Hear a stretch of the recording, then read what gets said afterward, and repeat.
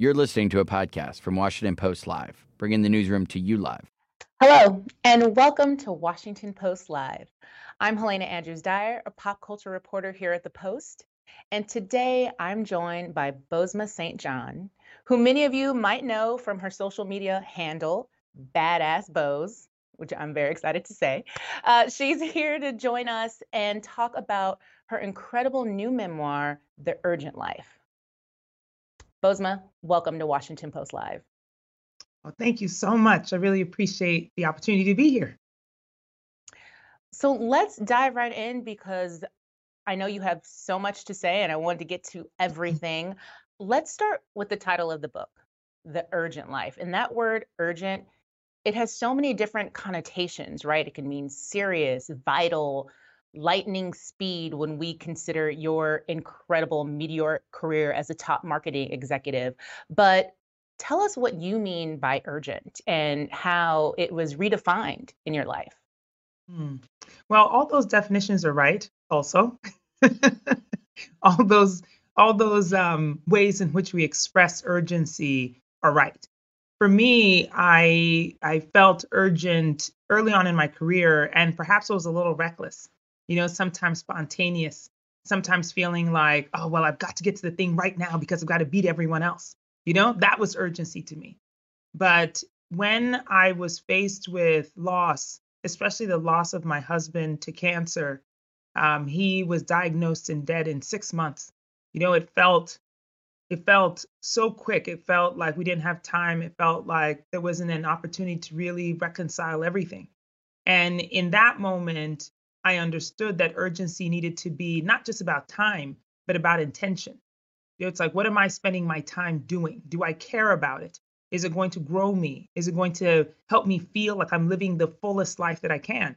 And if it didn't feel like that, then I didn't need to participate. I didn't need to be part of that. And that has been true for my career.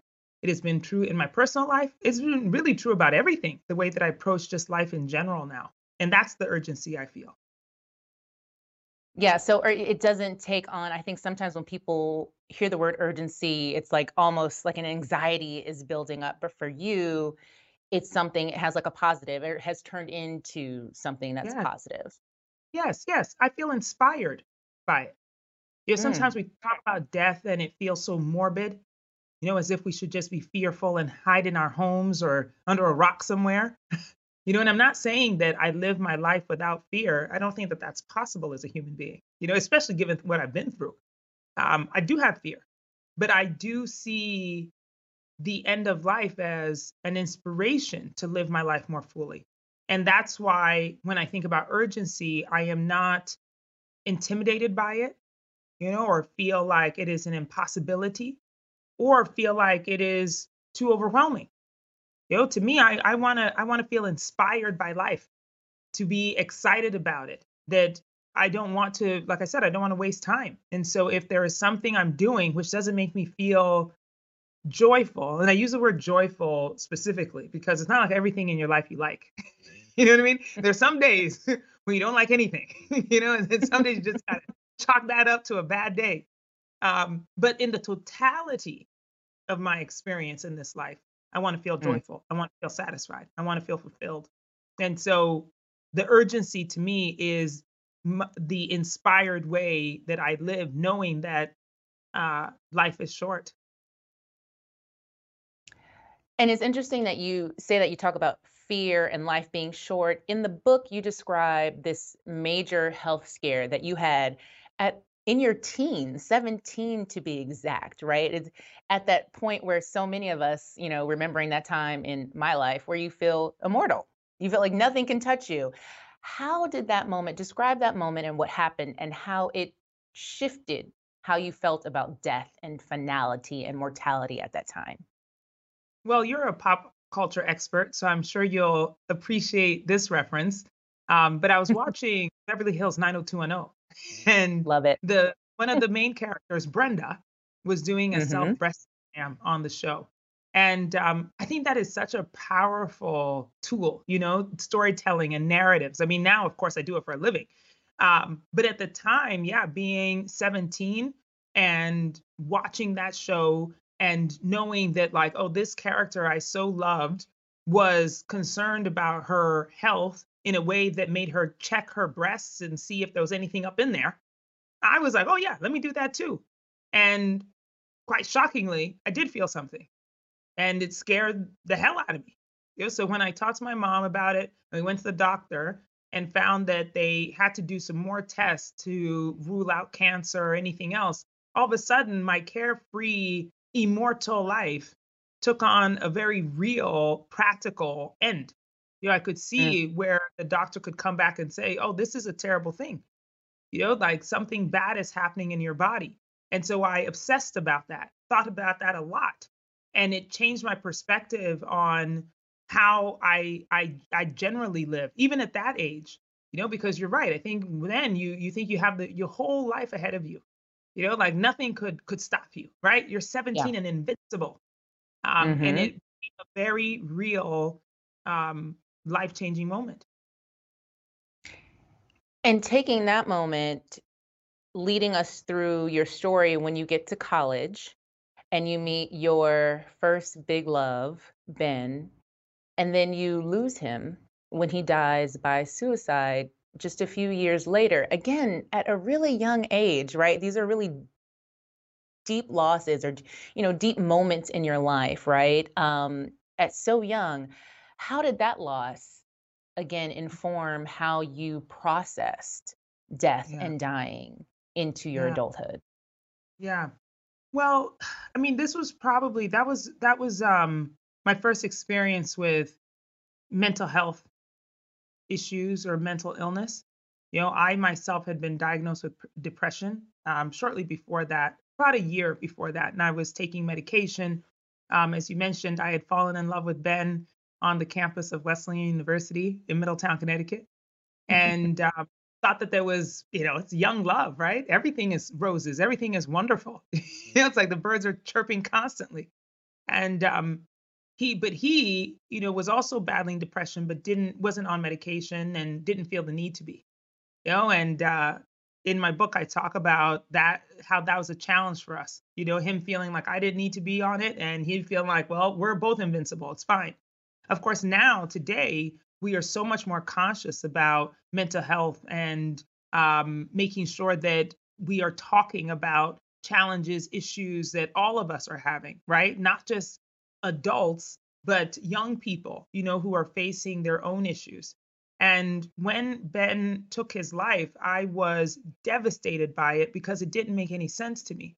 I didn't understand how someone so young could want to end life that seemed like, there was something bright just coming around the corner. So why not just wait until then? And that has also impacted me, even as I sit here now, because I want to be active in life. That thought that, well, something better is coming along around the corner. So why not just wait for it to come? It's like, no, no, no. Sometimes we have to go and get it. And additionally, the importance of understanding what happens to those who are quote unquote left behind.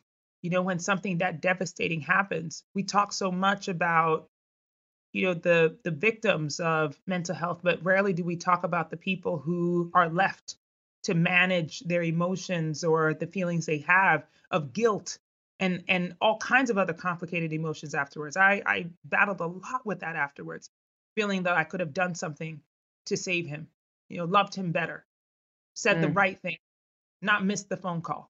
And I battled mhm. with that for a very long time. And so it's also an opening, I think, for us to talk about um, those who are left with their guilt after someone they know dies that way.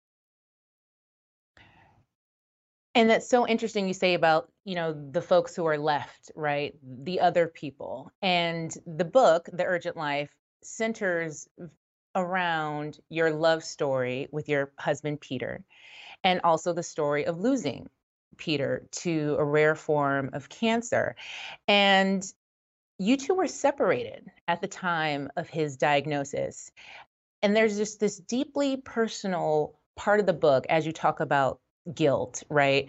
Where you let the reader in, you let us in on your inner thoughts as you sort of weigh the options when Peter requests that you cancel the divorce and that you two stay married in the wake of his terminal diagnosis. Take us back to that moment in your life. What did you learn by saying yes to Peter's request?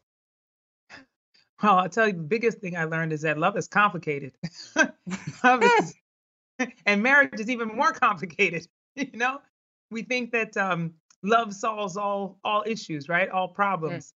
And it does not. You know, sometimes you're making decisions on a number of different verticals. You know, love is one, loyalty is another, care and concern for yourself is yet another. And that's complicated. You know, I don't even think we have time to talk about that. But I'm very, very grateful, you know, even in the light of the loss of Peter, that I am grateful for the time that we had time to reconcile, that we had time to forgive each other for the things and the ways that we hurt each other. You know, I'm grateful that we were able to spend those last few weeks marking things off on our list that we always wanted to say or always wanted to do. You know, they weren't the really big things, right? We didn't fly to Thailand and have a vacation. For sure we didn't. You know, but appreciating gelato one last time, yep, we did that. You know, mm, things that sometimes we take for granted so much in our daily life, you know, the hustle and bustle of it. It's one thing that I hope, again, that people will take from the book, which is that, you know, sometimes it's not about climbing Everest. That's not actually the goal. You know, it's mm, it's the moments that you have where you're just appreciating that you're there, you know, that you have this person or that you are enjoying this moment, you know, and how can we do that more? So that is what, you know, the reconciliation with Peter taught me, that love isn't straightforward, you know, and by the way, there's no shame in having gone through the ups and downs. And this life is our own to make. You know, I don't owe anybody any explanation. In fact, that picture you showed, the day that I posted it on Facebook in October of 2013, that was the caption. You know, I just said, "This is us. There's no, we don't need to explain ourselves." You know, and that our love didn't need more explanation. mm. I love that. And you talked about sort of the smaller moments, right? So it's not always the big, like you say, climbing Mount Everest or the trip to Thailand. It's just those little moments that can be just as urgent, right? Even though they don't feel so big, but just as big. Has your has the way you experience joy shifted Mm. since then? And if so, how? Oh my goodness. Yes, it has. In so many ways. Um, because I think before this, I thought that joy had to come and find you. And like we've been Mm, talking about, even love, peace, name any of the, you know, goals that we have in emotional states. You know, I thought that it would find you. And when I was in my deep grief, you know, in that darkness, I also realized that happiness and love and joy, they don't come into the darkness. They won't find you there. You have to be active and go get it. You have to mm, leave the darkness and go to it. It was so my relationship with joy changed. It was like every day that I woke up, I had to make a decision, the choice to find joy, the choice to be open to an experience. You know, because it's very easy to choose to sit down and not do it. Very, very easy. There were many days when I was just like, you know what? Actually, I don't even want the sun to shine. And guess what? The sun was so disrespectful. It would come out anyway. But the choice to find joy now, we can choose not to be joyful, because mm, that's also a choice. You know, sometimes I think in grief it feels like, oh well, I'm helpless. There's nothing I can do. I'm just here in my darkness. You know, but that is a choice also. It's a choice. And so I'm not saying that grief doesn't exist. I still have my grief. It's not as if I got over it. And by the way, that was one of the things I found so interesting when people tell me, oh, time heals all wounds. And I was like, no, it mm, doesn't. Really not. I still have scars. I can still look at it and say, ouch, that hurt. You know? And so for all of us, as we think about the ways in which you live and how losses or trauma have scarred us, you know, the choice to keep moving, the choice to find joy, the choice to find love again is truly in our own power. And that is how I'm able to still move through life with all of my pains and traumas and scars.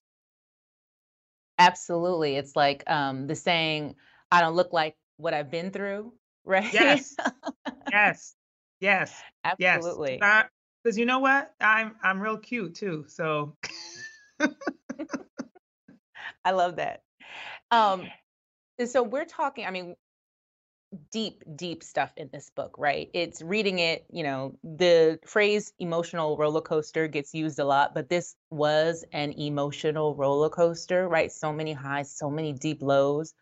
What was it like going there, right?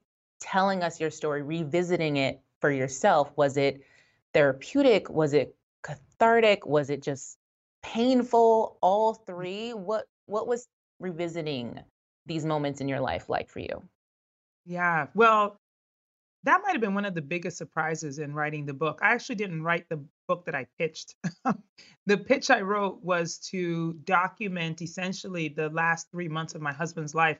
I had created an album in my phone off of a saying that people kept, giving me. They kept saying, "Take it one day at a time," and it was so annoying to me, that thought, because I was like, "You don't even know what my days are like. We're counting down to the end, and you're telling me to take one day at a time." So I would take actually a picture a day, something that was inspiring or something that was sad or something I just wanted to remember.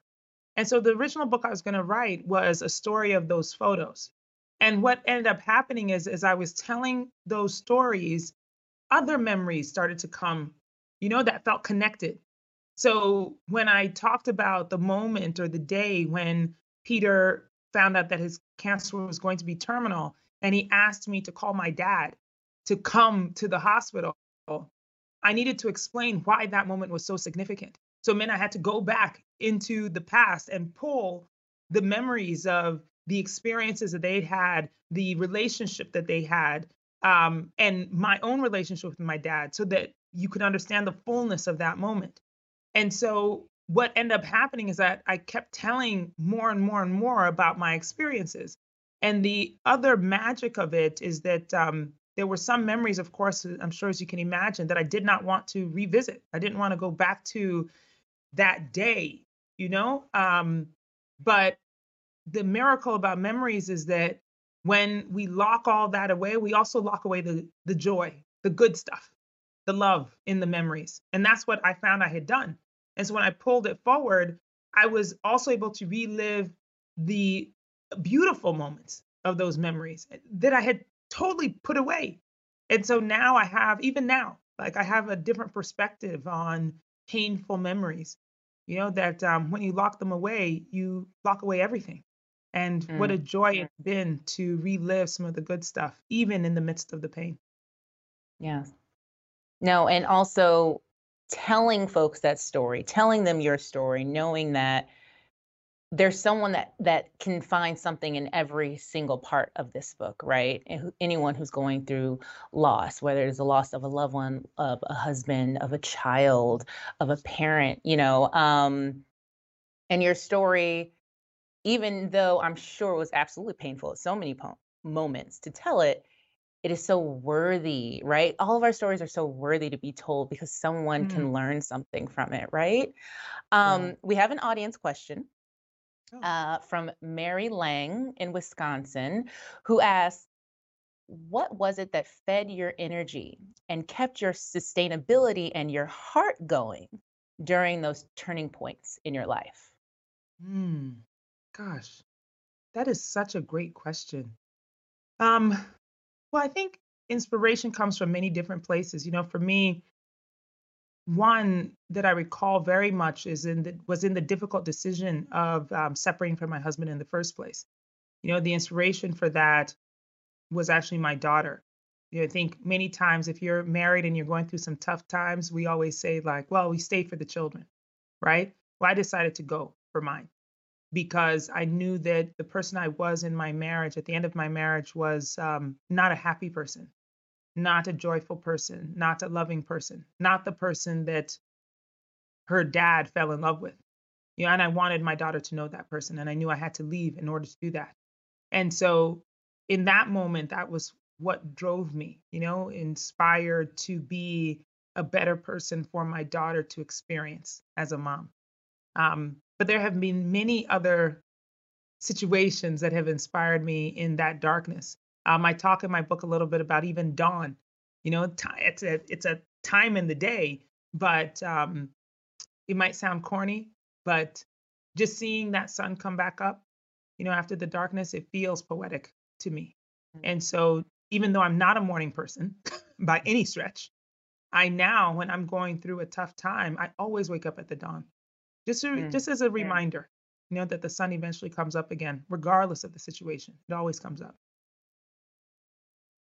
And speaking of your daughter, Lael, did I pronounce that correctly? Lael. Yes, Layel. Um, Lael, you have a revelation in the book. You have like this aha moment while you're explaining to her that her father was dying. And you write in the book, when I'm in the midst of my hardest conversations, I speak as if I'm talking to a 4-year-old. We spend so much time burying the truth in a bunch of excuses and rationales, trying to make ourselves feel better or to skirt the uncomfortable. But why add all that extra fluff when the truth is simply what it is? Mm. How did that moment, this aha moment, like about truth and transparency, impact your professional life? How have you Mm. applied it to who you are in the boardroom and in your career? Yes, well, actually, the advice for that moment with my daughter came from a very good friend, Melissa Robinson Brown, who's a psychologist, and told me to use the real words when I was talking to my 4-year-old. As a parent, you want to protect your kids from everything, the bad stuff. You don't want them to feel any pain at all. But the truth of the matter was that her dad was dying and that he was going to be gone at some point. And so we needed to tell her that, and I needed to explain to her when he died that he was not coming back. And I said it as simply as that, as clearly as that. And the unveil for me in that moment, the aha in it was that as adults, we actually need that too. In our adult conversations, we need to be clear, simple, to the point. And so in my professional career, it has affected all my relationships that way. That I am clear about what it is I need, or when I am moving on, to say it just like that. There's no need to add fluff or some extra excuses on top of things. First of all, people can usually see through it anyway. And so why not just be honest about it? So yes, I consider looking at the conversation like I would be talking to a 4-year-old and say, okay, this is the situation. I need to move on, or I have found another job and I'm going to go and do that. Instead of trying to cover it up with some excuses about, what was happening or how I feel or any of that stuff. No, it's just time to go and just keep it simple. Mm. Keep it simple. Keep it simple. That needs to be on a t-shirt. Speaking of your career, from Spike Lee to Pepsi to Uber, Endeavor, Netflix, your career is an example of not only taking risks and big leaps, but trusting your gut. Um, what is your advice to others about listening to what you call your inner voice? Oh, yes, that wonderful intuition that we don't give ourselves credit enough for. It's like, how many times have you asked somebody for some advice knowing the answer yourself? We're creating pro and con lists where it's like you're really either talking yourself into a really bad idea or talking yourself out of a good one. We do that all the time. Instead of just listening to what is going on in our spirit or in your gut, which is telling you what to do, you just don't want to listen to it. But I have found that my intuition has never steered me wrong. It really hasn't. It's like, people call it vibes or energy. It's like, have you ever met somebody that you knew had some bad vibes, but you talked to them anyway? You had lunch with them anyway, even though your spirit told you not to do it? Mm. It's like that. It's like that in my career. And so I have trusted it. When I'm in a situation and I'm like, ooh, something doesn't feel good here anymore. I don't beat myself up over the decision to have gone to a place. I don't think I wasted my time while being there, but situations change and people change and nobody's at fault. It's just that it's time to go. And so I really don't waste the time in trying to figure out whether or not I should stay or should I change a little bit about the situation. Sometimes things just they can't change and they are what they are. And so you have to accept it. And so instead of battling against something that really can't change, and using all your energy towards that thing, I'd rather use my energy towards building the next thing. And that's Mhm. why in my career, I have decided on my own when it's time to go or if I should give it another shot. Mm. Dropping gems, I could do all of the snapping, right? You talk about the gems that you drop on social media. One of them is that tomorrow is a fictional place. Mhm. And that's part of the tagline of the Badass Workshop. I'm just very excited to be able to say badass. Talk to us about the Badass Workshop and your mission there. What are you trying to teach us? Oh, well, I have been so overwhelmed by the number of people who have asked me, well, how do you do it? How do you get to the top? How do you live so unapologetically? Even like how to negotiate a raise. I've been so overwhelmed by these questions for a long time. And so at the start of the pandemic, while we were all locked away at home, I was like, you know what? I think I'm just going to create a class where I'm just going to talk about my experiences, teach people how to do what I've done. And it was such a surprise to me by the overwhelming attention, engagement, just folks who created a whole community unto themselves in the badasses.